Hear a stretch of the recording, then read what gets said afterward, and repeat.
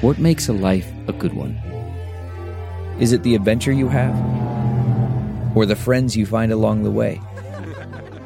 Maybe it's pursuing your passion while striving to protect, defend, and save what you believe in every single day. So what makes a life a good one? In the Coast Guard, we think it's all of the above and more. But you'll have to find out for yourself. Visit gocoastguard.com to learn more. This week on The Takeout, radio host and author Bob Garfield. His new book, American Manifesto, is out January 14th. 5, 4, 3, 2, 1, 0, ignition. Major Garrett, yes, CBS, yes, hi. Ladies and gentlemen, please welcome Major Garrett. From the nation's capital, Major, fantastic. it's The Takeout. Major. With CBS News Chief Washington Correspondent, Major, that's nonsense, Major Garrett. and you should know better. Welcome to the very best part of my broadcast week. I'm Major Garrett, Chief White House Correspondent, Chief Washington Correspondent. God, that old title, I can never get rid of it.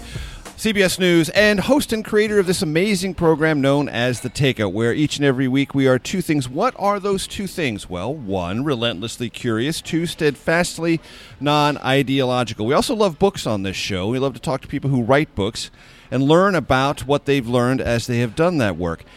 And before we get started, you might say to yourself, Major, this sounds like a navel-gazing episode. Oh, a whole long conversation about the media. Oh, God, you spent your whole life in the media. What do we care? What do we care? You care a lot, ladies and gentlemen. Not about what I do, necessarily, what the show does, though I love you for listening to it and getting with the vibe of it, but how the media has changed in this country and how those changes change the way we talk to each other, think about each other, and interact with each other in our country. It's a big topic, and to help us deconstruct that topic is a gentleman named Bob Garfield. Now, Bob Garfield has a very whimsical kind of bio on his website. It says, Bob Garfield isn't exactly a media whore, but he's extremely promiscuous. In the world of marketing, his bio says, he is an institution, like the Red Cross or San Quentin. Folks, that's the kind of writing you don't come across just anywhere. Bob Garfield, welcome to the Takeout Podcast. Thanks for being with us. Thank you, Major. That was a bunch of nonsense, and you should know better. To quote the president, yes. You have a show called On the Media at WNYC. Most of our listeners and viewers will be familiar with that because it is on many NPR stations. Tell my audience a little bit about that show. Well, we've been doing it for 19 years, and it's, oddly enough, given its title, On the Media, it's largely on the media and our truth in advertising. Absolutely, and our interactions. Quite a rarity, but that's another subject. That's another topic. And I could go on there I well. know. It's about not just the news about the news, but how we filter our every interaction in life through it. How it is the prism that helps us understand the world around us, and sometimes helps us, unfortunately, misunderstand the world around us. So, and we're also interested in First Amendment stuff, and just kind of the notion of narrative, the stories that we tell ourselves. You have written a new book called American Manifesto. The subtitle: Saving Democracy from Villains, Vandals, and, interestingly, I'm adding that word, interestingly, ourselves. What role does the ourselves part play in saving American democracy? Well, I'll say this. First, the problems that we have with American democracy are not confined to our current political insanity. It's obviously a big issue, but this book is not about Trump. It's about many, I would say, converging factors that have put us on a precipice, such as we haven't seen, maybe since the Civil War. So, we are highly polarized. The national government is essentially dysfunctional. Everyone is in their camps. So, we know where to assign blame for much of that. But there are other reasons we're in this fix, and part of the book is devoted to social media and the role Facebook has played, and it is a big one.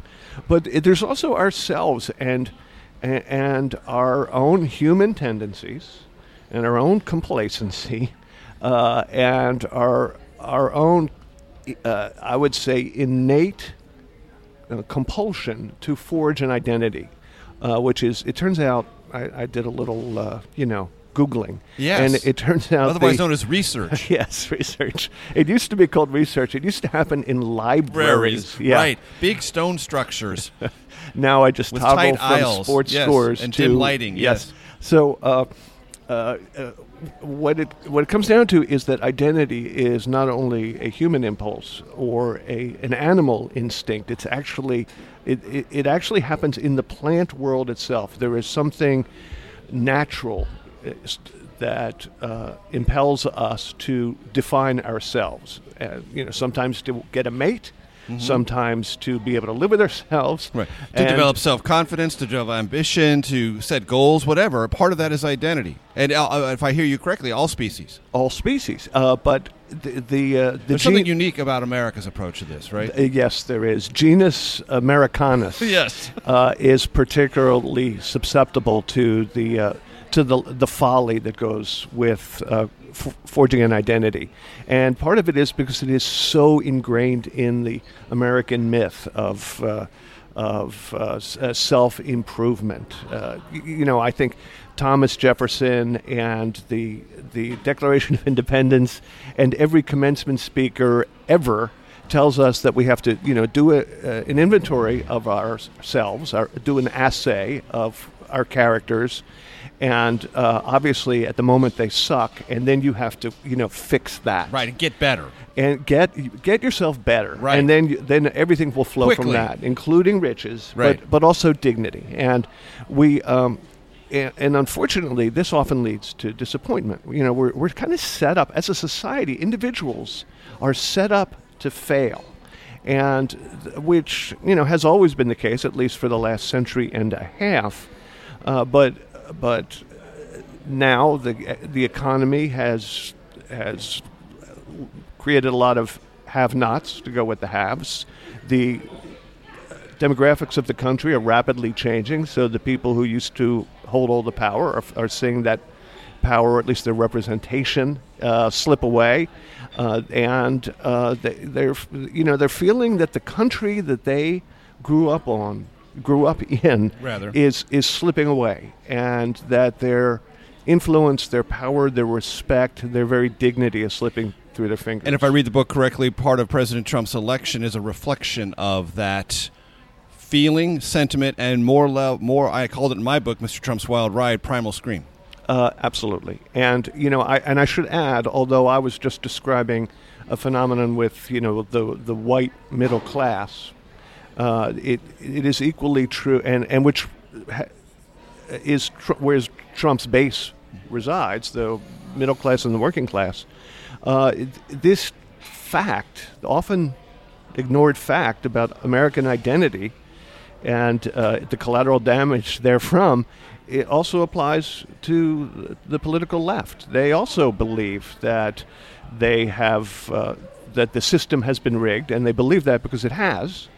There is no economic justice, there is no social justice, and they're prepared to believe that they have been failed by American democracy as well. So there's a lot of disaffection, a lot of misgivings, a lot of desperation, and a lot of polarization, and it's not productive. Now, there are many in my audience, Bob, who are Trump supporters. This show's on 55 radio stations around the country, and they would be thinking, wow, he's such a downer. He doesn't believe in American exceptionalism. He sounds like he really hates Trump.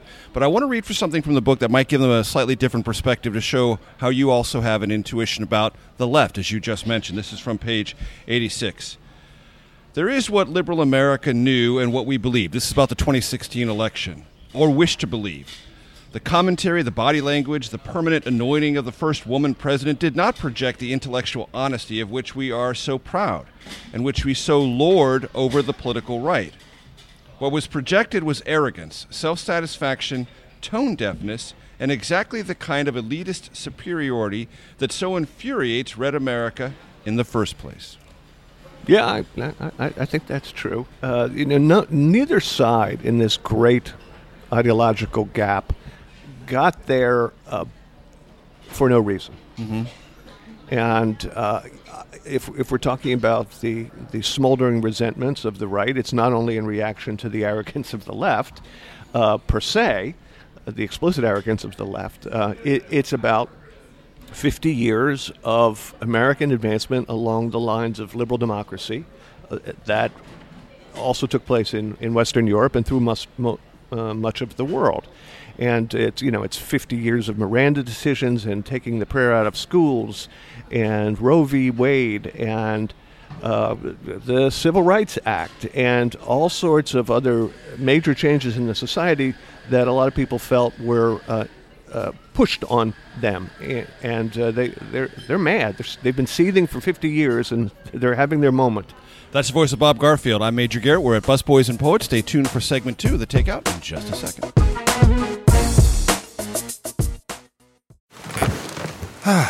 The comfort of your favorite seat is now your comfy car-selling command center, thanks to Carvana. It doesn't get any better than this. Your favorite seat's the best spot in the house. Make it even better by entering your license plate or VIN and getting a real offer in minutes. There really is no place like home. And speaking of home, Carvana will pick up your car from yours after you finalize your offer. Visit Carvana.com or download the app and sell your car from your comfy place.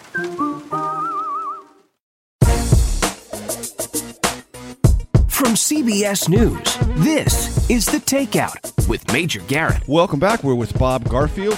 He has a show that he co-hosts called On the Media. He has also written his 6th book, Two Ahead of Me, but I'm not comparing or anything like that, American Manifesto, Saving Democracy from Villains, Vandals, and Ourselves. One of the things we love to do on the show, Bob, is take phrases that people hear all the time and actually stop and ask ourselves what they mean. Washington is famous, I would say infamous, for trafficking in all sorts of acronyms and slogans. And we don't pause, I don't think, to evaluate what they mean or what they mean to us or how the definitions might be important. Identity politics, thrown around all the time. What does it mean to you, and how do you describe it in the book? I'll answer that question, but first I'm going to give you answer a different question. Bob, can you give me an example of the kind of language that exists in inside the Beltway that doesn't exist anywhere else? Why, yes, there's a book called The Dictionary of Naval Abbreviations, and it is a dictionary of naval abbreviations, and my favorite in it is called DICNAVAB. DICNAVAB. And what that stands for is the Dictionary of Naval Abbreviations. Now, identity politics. I was afraid that the entire FCC was going to come rushing through the door any second, but happily, that's not necessary. Yeah, I apologize. I probably hit NAV too hard. Right, yes. Your question, identity politics. Well, this is when your notion of who you are, what group you're a part of, and who you are as an individual, it gets sliced ever thinner. So, speaking of slicing, yes, we need to order because I'm really hungry. Hello, wait a minute, behind me. There we go. Hello. Could I have the Western omelet, please? Yes, absolutely. With fruit and a side of sausage, the cranberry sausage. Yeah, thanks. I'm going to do something a little bit different. Okay. I'm going to have the Western omelet with fruit and not a side of sausage. Oh, you're living on the edge. Yeah, I like yeah, that. that's how I roll. That's good. Thank you.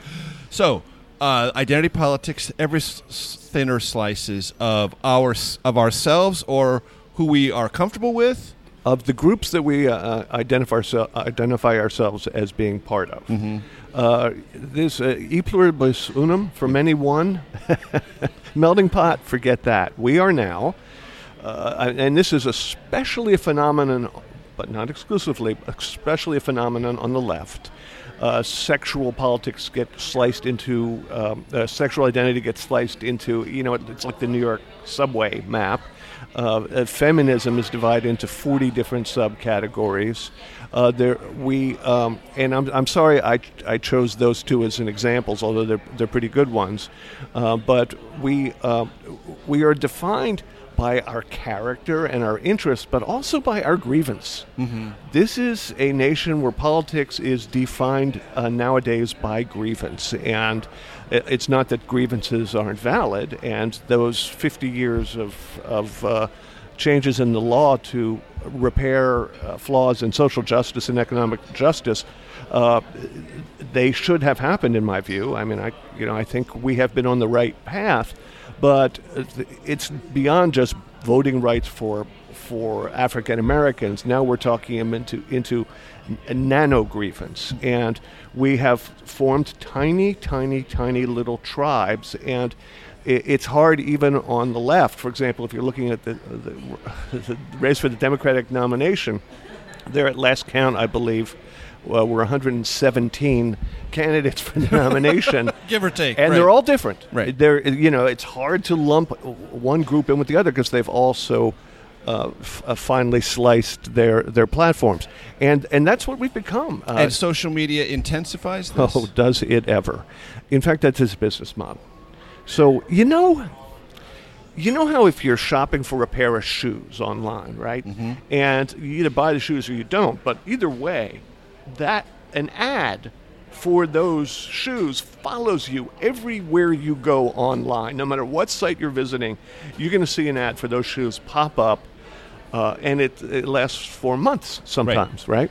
And why? Well, because they know from the immense trove of data that they collect that someone who sees the thing that they were interested in before is much more likely in the end to buy it. And they know if they keep showing you that ad, even if the first week you ignore it, the second week you ignore it, the third week you ignore it, there is a statistical probability by the fourth or fifth week you'll relent. Mm-hmm. And that's why they're willing to creep you out for months, because they know in the end there's a greater chance of making the sale. What is EdgeRank?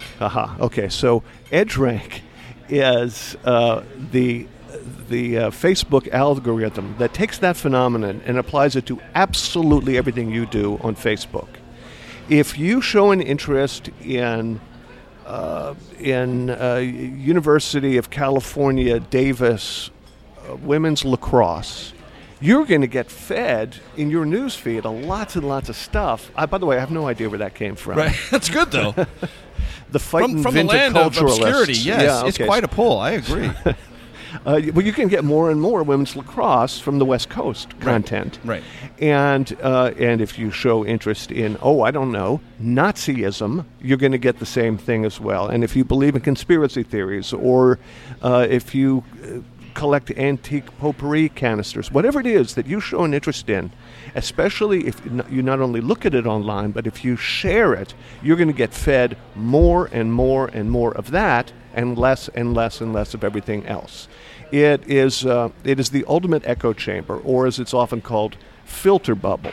And you can see how the issue is not about the shoes that are chasing you around the net. It is the content, some of which is very, very sketchy, that you are inundated with to the exclusion of often facts and truth. And if I read your book correctly, not only is the business model devoted to this, but part of the reason the business model is devoted to it is because there's psychological data that shows there becomes, if not an addictive component to this, something that is self-reinforcing. Yeah, well, in fact, it is an addictive component, and that is their business model. Because how does Facebook make money? Well, as Mark Zuckerberg had to explain to a U.S. senator in some hearings about a year ago, Senator, we sell advertising. And the way that they sell more advertising is by keeping people on Facebook for longer and longer and longer. And how do you do that? Well, you keep, just like rats in a cage will drink the water with cocaine in it more than they'll drink the water without cocaine in it. The people on Facebook, you and me and everybody else, will drink the water that gives them a charge. And if what gives you a charge is conspiracy theories about Sandy Hook, that's all you're going to see. And as a consequence, we find ourselves in these. There's this archipelago of islands of ideology and identity, and we're trapped there. And is it your belief, Bob, that people kind of found their way into it? They were lured into this place, or is it a reflection of, I'm an American, I want what I want, and I want more of what I want, and there's nothing wrong with that, and why should you get in the way of what I want? Yeah, I'm going to answer that question. The answer is that is correct. It's both things. It's both. And, it's hard to argue when something is available and it's legal that if you want to have more of it, that you shouldn't. That's a crummy argument. although moms have been making it all the time, since time immemorial, because yes, the kid likes chocolate cake, but really you got to eat your broccoli. And Facebook is an chocolate cake 24/7 enterprise. Is Google off the hook on this? Nope. No, Google does the same thing in its news feed. If you're a consumer of tons and tons and tons of Fox News and Breitbart, or let's just say MSNBC and The Nation and Salon, you're just going to continue to be fed stuff from the places that you visit. It's essentially the same kind of filter bubble.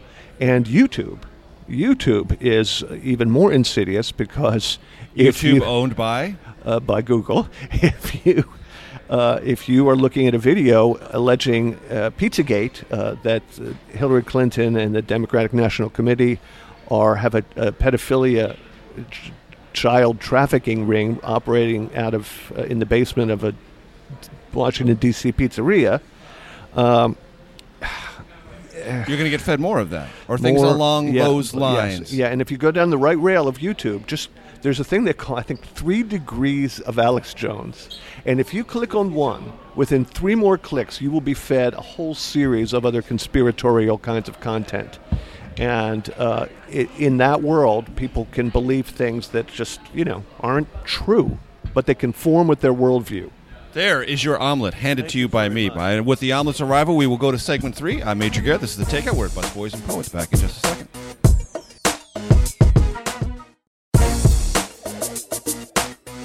From CBS News, this is The Takeout with Major Garrett. Welcome back to one of our favorite locations, Busboys and Poets. Our guest, Bob Garfield, he has a new book, American Manifesto, Saving Democracy from Villains, Vandals, and Ourselves. He's also co-host of WNYC's On the Media. I want to play for you, Bob, a couple of sound bites from a recent interview Gayle King did with Mark Zuckerberg. This was conducted on December 3rd, so just very recently. Zoe, those are sound bites 2 and 3. Please run them consecutively. You lead a company that has great power and great influence. Should one person or one company have that much power? So I think that the basic answer to what you're saying is no. You say no. Yeah. Private companies should not be in the position of making so many important decisions, balancing different social values that we all care about. I think the real answer is for there to be regulation. And you welcome regulation? Absolutely. Mark, you say you welcome regulation. People say, I'll give you some regulation. Let's break up Facebook. Well, I think that there are real issues. I think a lot of people are upset and are talking about measures like breaking up the company that aren't actually going to fix these issues, right? I mean, breaking up Facebook isn't going to address the question of political discourse. Bob, evaluate that for our audience. Okay. Mark Zuckerberg is a tool, and that's my evaluation. And he has a long history of getting his hand caught in the cookie jar, apologizing profusely, saying we're going to do better, and in this case, perhaps to stave off regulation of the most onerous sort, to at least seem to invite regulation of perhaps a more gentle sort. And it's a really good practice to, if you're seeing Mark Zuckerberg say something that seems penitent in any way, to assume that he's lying. And, we have 15 years of documented history to show that. And the documented history you're referring to is Facebook continuing to do the things that it apologizes for. That's correct. That's correct. And to make unilateral decisions and to renege on previous unilateral decisions. And, I think maybe most indictingly in the investigation of Russian interference in our elections and the use of Facebook to feed all sorts of real fake news, which is to say fake news, to users in these Facebook filter bubbles. There was a bipartisan investigation where they hired 3 different sets of academic experts. The Senate did, Congress did, and Facebook participated in the investigation, but mainly stonewalled it. They were not helpful. They were obstructive. They did not give the investigators access to the most important data. They gave them a little bit, just kind of a taste. and they kept the rest to themselves. And why? Well, because their business model is approximately like the Sinaloa cartel. They know what people want, no matter whether it's good for them or bad for them. They're willing to do whatever it is to deliver that product to them, and they'll try to be just on the outer edges of the reach of the law in so doing. But Zuckerberg is right. He may be the most powerful and dangerous man in the world, and no, all that power should not be invested in one man with, so much stake in the business fortunes of Facebook. And yet we hand this data over ourselves.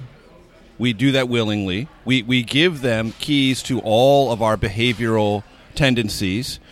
We allow companies, maybe unwittingly, but we allow companies like Facebook to mine and hold that data, sell it, repackage it, repurpose it, all for profit. It seems like what I hear you saying is we're not as aware as we should have been early on about what's going to happen and what is happening. But to go to your metaphor, information's not cocaine. It's not the same as a cartel or drug cartel because information is, at one level, benign. But from your perspective, not necessarily. Well, if it's not true, and if it's squeezing out truth and evidence and reason, misinformation and disinformation actually becomes very dangerous, as the 2016 election showed us. But to your assertion that we do this willingly, that is true. Even though something like 90% of Americans say they're very nervous about social media, this impulse that I started talking about in the very beginning of this conversation, to establish your identity, to create a persona, to let your own narrative, to write your own narrative and let the whole world know who you are, is so strong. It one of the philosophers, I think it was Aristotle, called it one of the compulsions, and that compulsion is so strong that we throw that caution to the wind. We say it's dangerous to give our data to marketers and governments and social media platforms and any other prying eyes. We know it's dangerous, and yet that cocaine makes us feel so good. Now, say you said it wasn't really a good metaphor, but you're going to go with it. You're going to stay with it. That's my story, and I'm sticking to it. Now, help my audience understand, because there's a lot of numbers in the book about the business impact of this phenomenon, Facebook and Google. There is this and was this large world of advertising revenue. How has it been changed by the presence of Facebook and Google? And how was that advertising universe structured before, in sort of the old media days, if we want to use that, and what does it look like now? Yeah, the old days, which either were or were not the good old days, because there was a lot of media concentration, a lot of power invested in the hands of very few corporate owners. But putting that aside for a moment, in the old days, like for 300 years, it was just the most perfect synergy in business history. Marketers, brands, wanted to reach audiences. Audiences wanted free or subsidized content. They wanted to watch the Beverly Hillbillies, and they didn't want to pay for it. They wanted to watch the space shots. They wanted to read Life magazine, and they didn't want to pay what an actual copy of Life magazine would cost to produce. They wanted to read the newspaper, and they at 25 cents a pop, not $3.50. Exactly. So the quid pro quo, the unspoken compact between the audience and the media companies and marketers is, I'll live with your advertising. I'll live with it because I get stuff. I get something in exchange. So the audience got free or subsidized media. The advertisers got reach to this gigantic audience, and the media had profit margins in the range of 30 and 40%. I mean, and it was astonishing, and the reason after year after year, yeah, but for 300 years, right, yeah. So it was a pretty nice setup, and nobody was getting screwed. What? Oh, by the way, and the media were protected in these enormous profit machines because it was really expensive to start a TV station and build broadcast powers and obtain a license and get a printing press, whatever. All the barriers of entry were very high, very, very high. So if you had the daily newspaper in Morgantown, West Virginia, you were sitting pretty. All the supermarkets, all the car dealers, everybody had to go through you. Okay, That was the old days. There were maybe 100,000 media outlets of any size in the world. Okay, maybe it was 500,000, let's just say. And they split up the global ad revenue, or the global supply of ad revenue, which was, I truthfully, the numbers are escaping me. I'm a senior American, and I'm not good at remembering, things. But let's just say it was $600 billion. That's what it says in the book. Okay, so that was divided among some finite number of media organizations. Now, there are nearly infinite media outlets, tens and hundreds of millions of websites, blogs, publications, YouTube channels, you name it. And they're all fighting for a slice of the same pie. The pie didn't go get bigger. It stayed the same.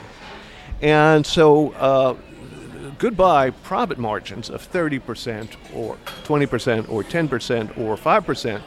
Media is no longer a profitable business.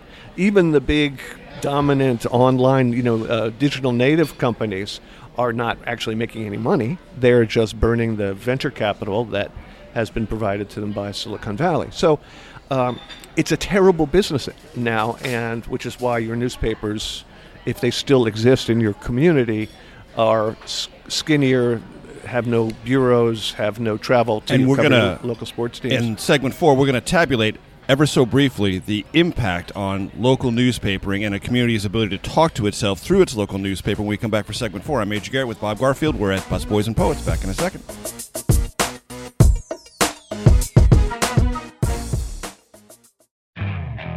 Okay, picture this. It's Friday afternoon when a thought hits you. I can spend another weekend doing the same old whatever, or I can hop into my all-new Hyundai Santa Fe and hit the road. With available H-Track all-wheel drive and 3-row seating, my whole family can head deep into the wild. Conquer the weekend in the all-new Hyundai Santa Fe. Visit HyundaiUSA.com or call 562-314-4603 for more details. Hyundai, there's joy in every journey. From CBS News, this is The Takeout with Major Garrett. Welcome back. I promised you some tabulation of the effect that Facebook, Google, and other disrupting forces in American media have had on newspapers. I just want to give you a couple of statistics from Bob Garfield, our special guest book, American Manifesto. This is from page 62. Some 1,800 newspapers, more than 1 in 5, have been shut down over the past 15 years. Of the nation's 3,143 counties, half have only one paper, and it is most likely a small weekly. The vast majority, around 5,500, of those newspapers have a circulation of less than 15,000. About 200 counties have no newspaper at all. Of the 7,100 surviving newspapers, many are shells or ghosts of their former selves. That is all or mostly a result of Google and Facebook? Well, it's absolutely a result of the digital revolution that has created 17 gazillion different places to go for your news and information and entertainment. And also taken away circulation revenue. Remember this, folks, those of us who are of a certain age, as Bob and I certainly are, you remember newspapers had a thick, especially on Sundays, classified ads section. Not just legal notices, but classified ads. If you wanted to sell the kittens or your golf clubs or your begonias, you put in an agate type what you were selling, at what price, and how to be reached. When eBay came along, Craigslist came along, and other digital attic emptiers, that revenue disappeared. So Google and Facebook take some, or a lot, and the loss of classified revenue takes the rest. That was actually the first big blow of the digital revolution, the Craigslist and the eBay, which completely supplanted the most profitable part of the newspaper business. Right. Now, look, I'm not arguing that newspapers are supposed to sit there and exist as they always have been. It's a new medium. People wanted to do it. It's better. It's more convenient. I'm not saying it's bad by itself, but it does change an ability of a newspaper to exist, and by its existence, allow a community to talk to itself. Yeah. I mean, it just became a bad business. Right. It was an incredible business for 3 centuries, and now it's just a terrible business because the audience have generally shrunk, because the revenue is limited, and, oh, by the way, because there is such a glut of content supply, the consequence is, by the law of supply and demand, it's a buyer's market for advertisers. So when there's this expression, analog dollars to digital dimes, the same audience, even if you can maintain it, fetches much, much less from the advertisers than it used to. It's what they call a cluster fail. Right. Except that they don't call it a cluster fail. Right. There's another F word involved. Yeah. So calm down, FCC. Please, calm down. Yeah, you've dodged a number of bullets at this stage of the conversation. Now, how do Google and Facebook, and I guess to a small degree Apple, factor into this revenue stream? Oh, because of that fixed amount of global advertising dollars, that's $600 million, they get about 25% of it. And that's a lot of money. Yeah. And literally, every new dollar of spending goes to Google and Facebook. So if there is any growth in the advertising market, it goes entirely to them. And as a consequence, it is corrosive to our democracy because it is accelerating the demise of places where you can get actual news, and it is filling these filter bubbles with content that is not only, is not just worthless, it's worse than worthless. It's toxic. And there are real-world ramifications when newspapers shrink away from their community. You have a story in there about Flint, Michigan. Yeah. When the city of Flint decided to save some money in their water supply, and they switched from one source of water to another. And it was a penny-wise, pound-foolish decision because the new water supply put gigantic amounts of lead into the city water.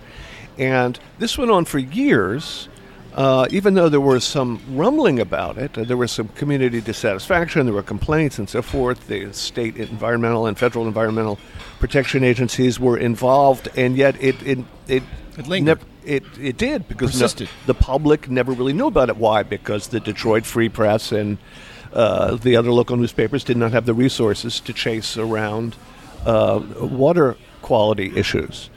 And the American Civil Liberties Union, of all places, hired essentially a freelance journalist to do a little, gumshoe work to look into this. And it was not the local newspapers. It was not journalists. It was the ACLU that gathered the data to show that not only the water was extremely toxic, but the state had been burying the information and being disingenuous with the public.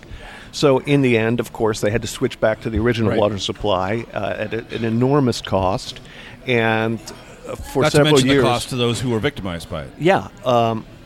Hundreds of thousands of people, including children, who were given lead-filled water that damaged their intellectual capabilities. And that's because not that the reporters, the newspapers were asleep at the switch. It's because they weren't at the switch because they couldn't afford to cover the switch. Right.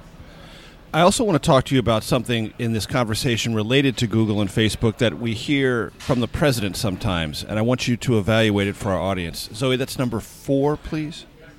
Yeah, I think Google is really taking advantage of a lot of people, and I think that's a very serious thing, and it's a very serious charge.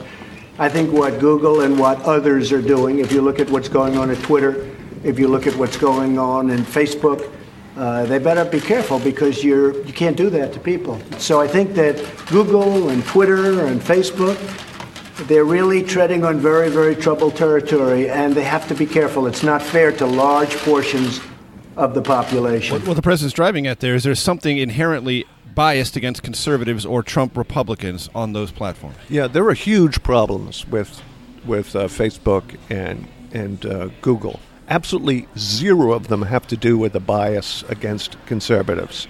There is no... algorithms can be biased if they reflect the worldview of the people who are writing the code, right?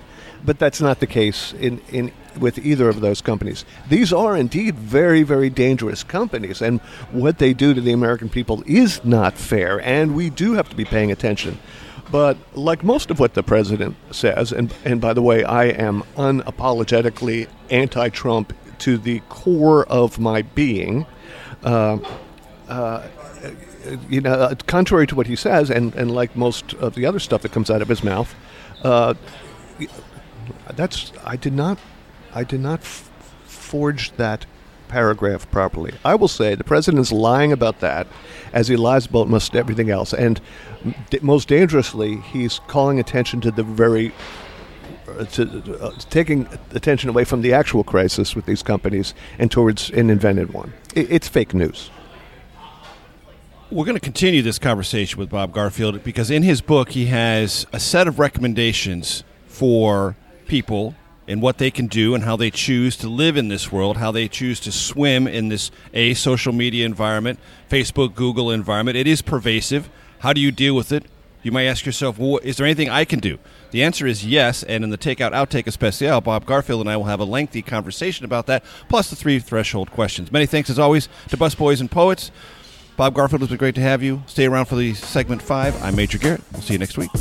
For more from this week's conversation, download the Takeout Outtake Especial Tuesday morning, wherever you get your podcasts. The Takeout is produced by Arden Farah, Jamie Benson, Sarah Cook, and Ellie Watson. CBSN production by Eric Susanen and Grace Seegers. Follow us on Facebook, Twitter, and Instagram at Takeout Podcast. That's at Takeout Podcast. And for more, visit takeoutpodcast.com.